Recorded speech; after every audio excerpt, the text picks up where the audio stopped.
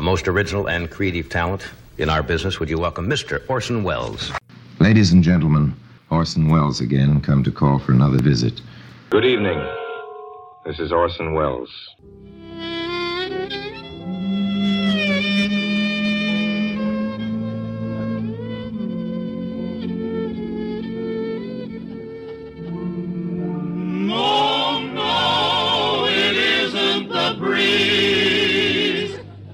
Buck Benny, a two-fisted, quick-triggered marksman who shoots from the hip and never misses. Well, hello again. This is Buck Benny speaking. I have my friend John Henderson from This Day in Jack Benny podcast. I'll tell you what, John. Anyway, let's segue back into Orson Welles. And our Orson today, I think, is a really interesting one. I've been saving this one because I wanted to have it when I could talk to more than just me introducing it. And I've got John here to talk about it.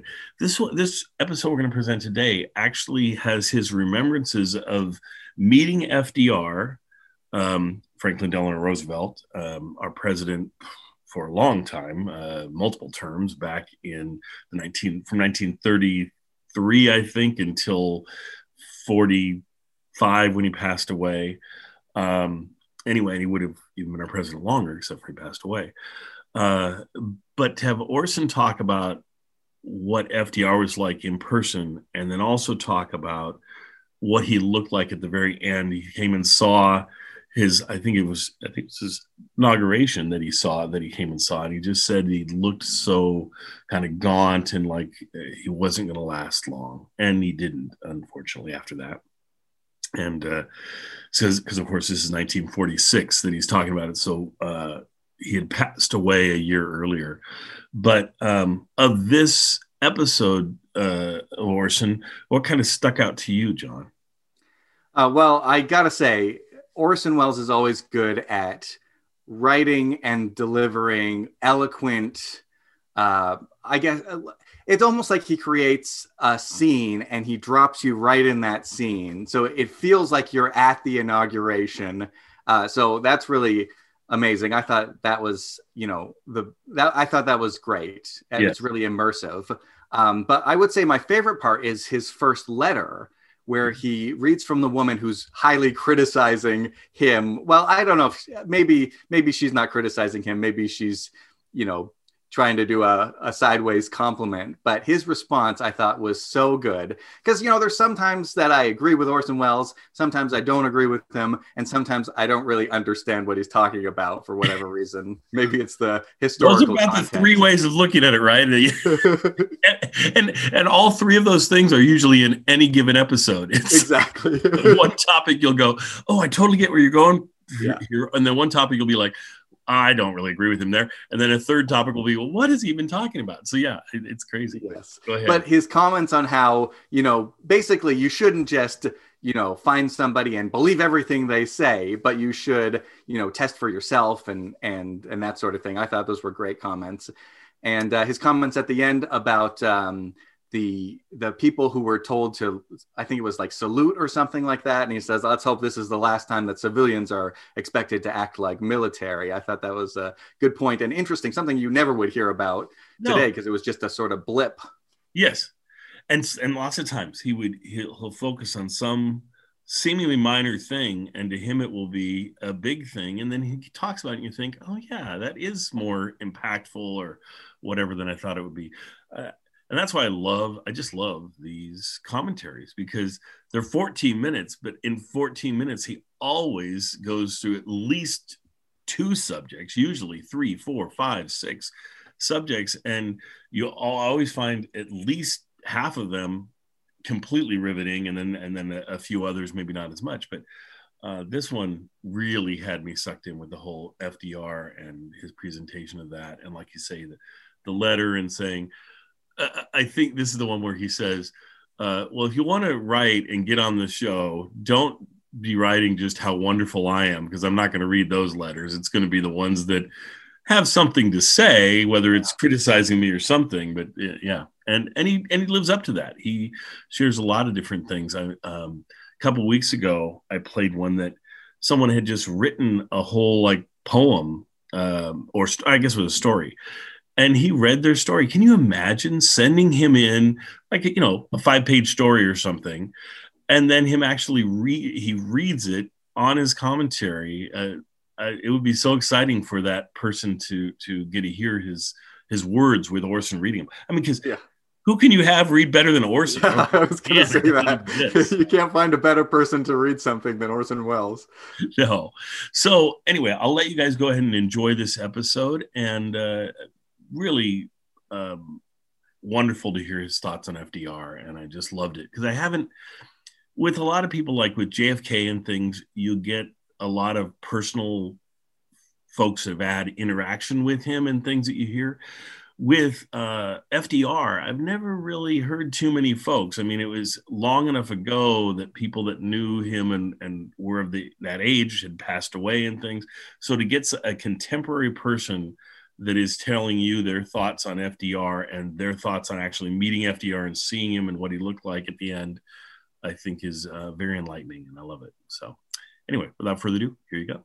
Orson Welles speaking. Today, another Lear radio goes to another one of you listeners for sending me a letter I can use on this radio program. Also today, I've got what I'm afraid is some pretty positive opinions on Mr. Truman's advisors in Washington and on the latest shows of Broadway. We'll get to that in just a minute. One of these days, you're going to be interested in buying a fine new radio, and you'll want to be sure it has all the worthwhile new developments that have come to radio over the last few years. You'll want to be sure, too, that the maker has a background of building a substantial, dependable, capable product. This is why we want you to know about Lear.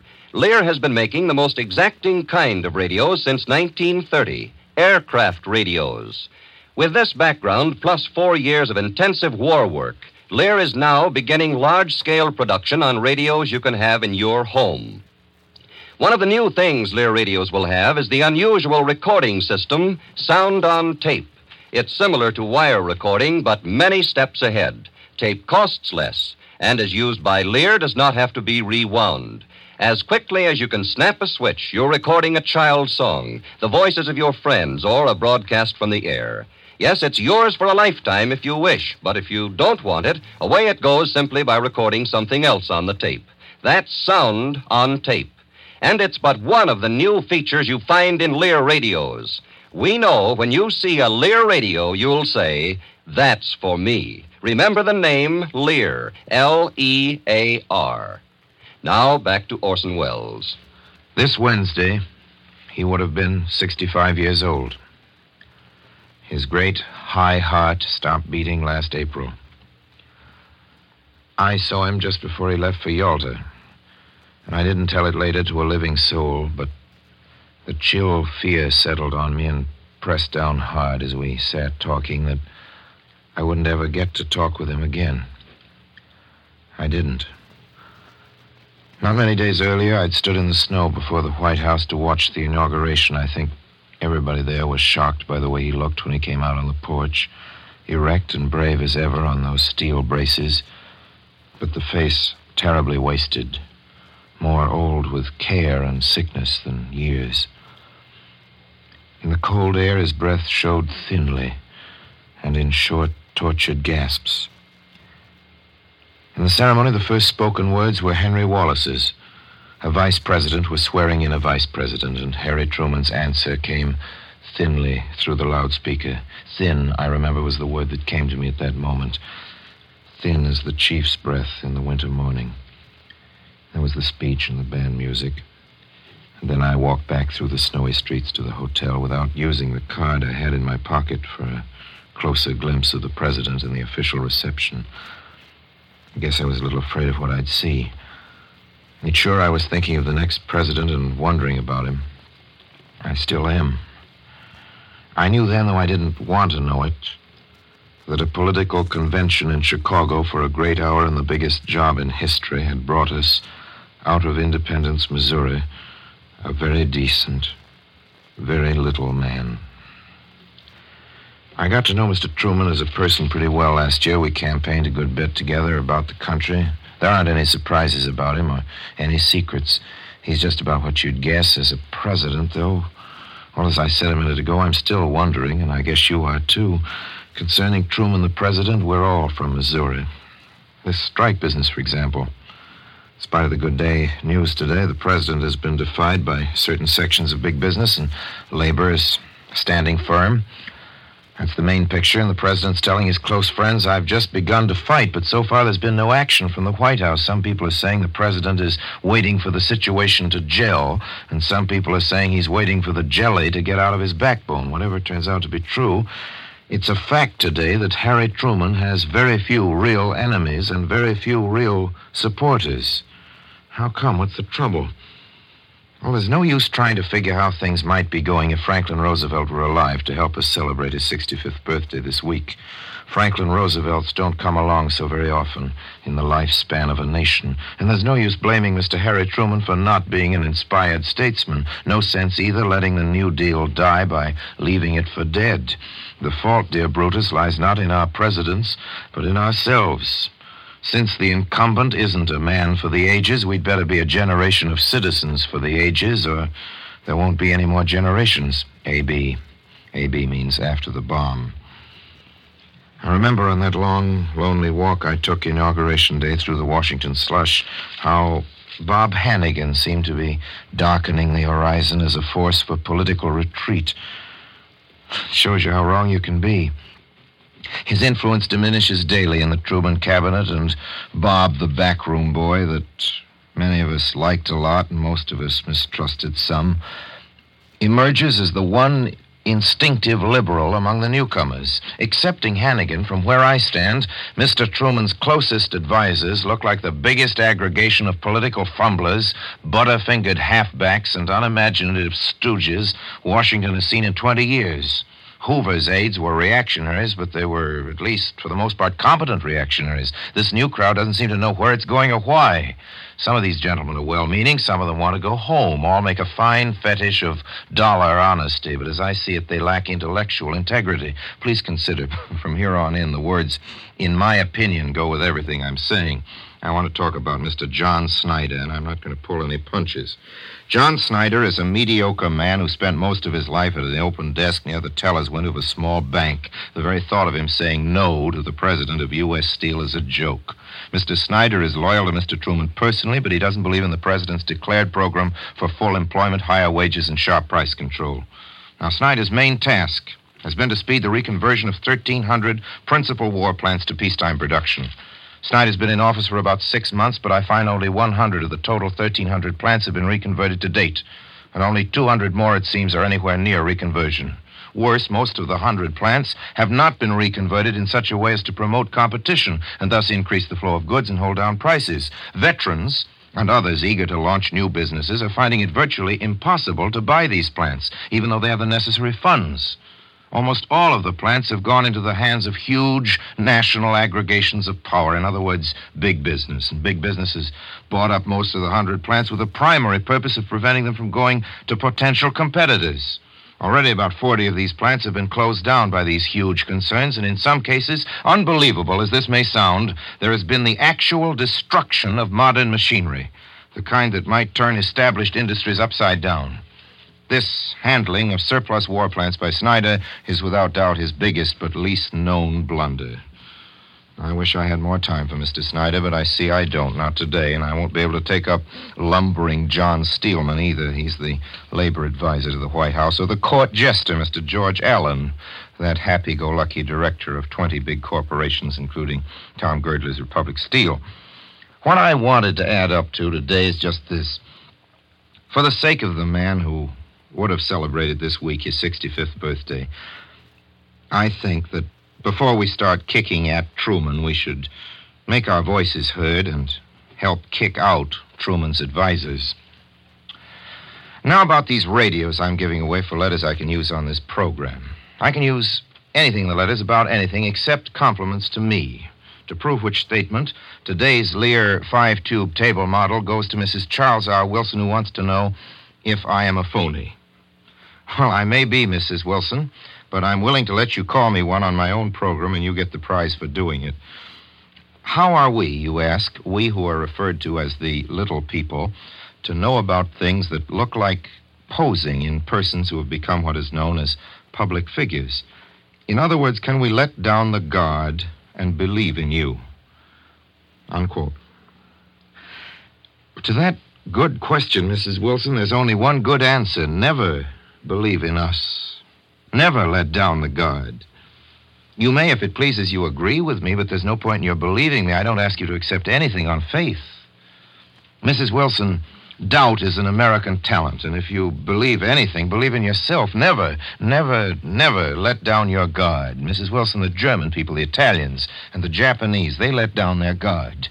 Free peoples cannot hand over their judgments, their final evaluations, to any spokesman, authorized, official, sponsored, or impromptu.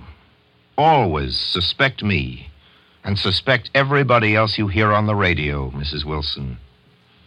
That happens to be the little lesson I tried to point out when I made some years before the radar contact with the moon a certain notoriously unfounded report concerning interplanetary communication. You know, we were talking a while back about the man who would have been 65 years old this Wednesday. I remember a flattering joke he once made. Orson, just between us, said Franklin Roosevelt, you and I are the two best actors in the world, but we have different parts to play. You scare the people, and my job is to pour oil on the troubled waters. Well, Mrs. Wilson, I tell you that I do this radio program because there's certain things I want to scare you about.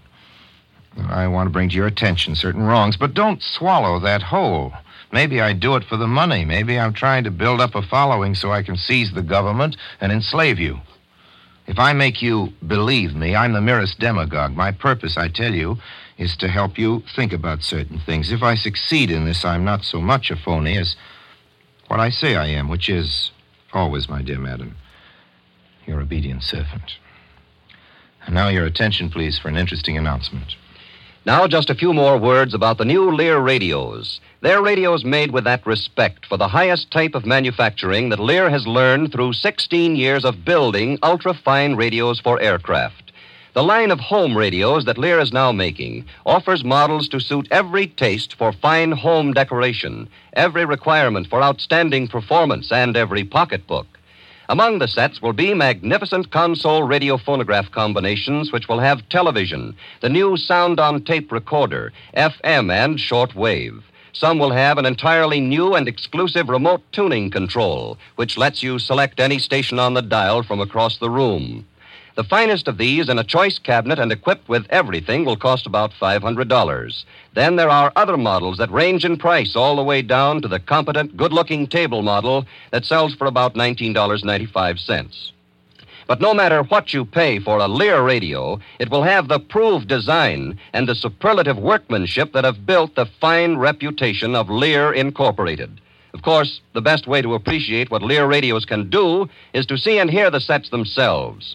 We expect that you'll be able to do that soon as more and more dealers get them. We'll keep you posted because we know that when you look at and listen to a Lear radio, you'll be convinced that here is a radio that gives you the most for your money. Remember the name Lear, L-E-A-R. And now back to Orson Welles, whose views and opinions are his own and do not necessarily represent those of Lear Incorporated. Well, I'm speaking to you nowadays from New York, and this week I've been on quite a play-going kick. 3 openings since last Sunday. In the first, Nellie Bly, which cost $3,000. Mr. Victor Moore, that hauntingly attractive artist of comedy, is trapped as on a sinking ship. An affectionate first-night audience cheered him to the echo on his way down. Nor was Mr. Moore's agelessly athletic sparring partner a deserter. William Gaxton seems to be embedded in Broadway, much as the creatures of another age, casualties of some glacier, are found immortally rampant in ice, and he was no more absent from this event than is his shadow, which he, Mr. Gaxton, has been boxing successfully to the accompaniment of hit tunes for something only a trifle short of eternity. Here, however, his lusty enthusiasm served merely to underscore the lack of score. But Bill gets another merit badge for effort. So does the audience, as a matter of fact. Never did so many try so hard to like so little. This lamentable flutter came in on Monday like a lion, the MGM lion, and Tuesday and Wednesday brought us very ordinary plays with extraordinary performances, real show savers by Louis Calhern and Dorothy Gish in the first and by the Luntz in the last. Lou Calhoun's beautifully organized portrait of Justice Oliver Wendell Holmes is worth your patience for all the sentimental meanderings he's called upon to support. In the play, every scene seems to be written for the immediate preparation of a final curtain. It wouldn't be accurate to say that The Magnificent Yankee, which is the name of the play, never seems to end, but it is quite true that it always seems to be ending. That Mr. Calhoun manages to make a nourishing night of this is a real tribute to his craftsmanship. The Luntz came back to Broadway in a vehicle that runs downhill starting from nowhere, but Lynn and Alfred are experts in making you forget such trifles as the mere absence of a play. I cannot believe that my children will live to see two more resourceful entertainers in a playhouse. Let's hope for playwrights. When playwrights are as stimulating as Lynn and Alfred Lunt, impromptu. God bless them, and now my time's up. Let me come call again next week, and thanks for this time. This is ABC, the American Broadcasting Company.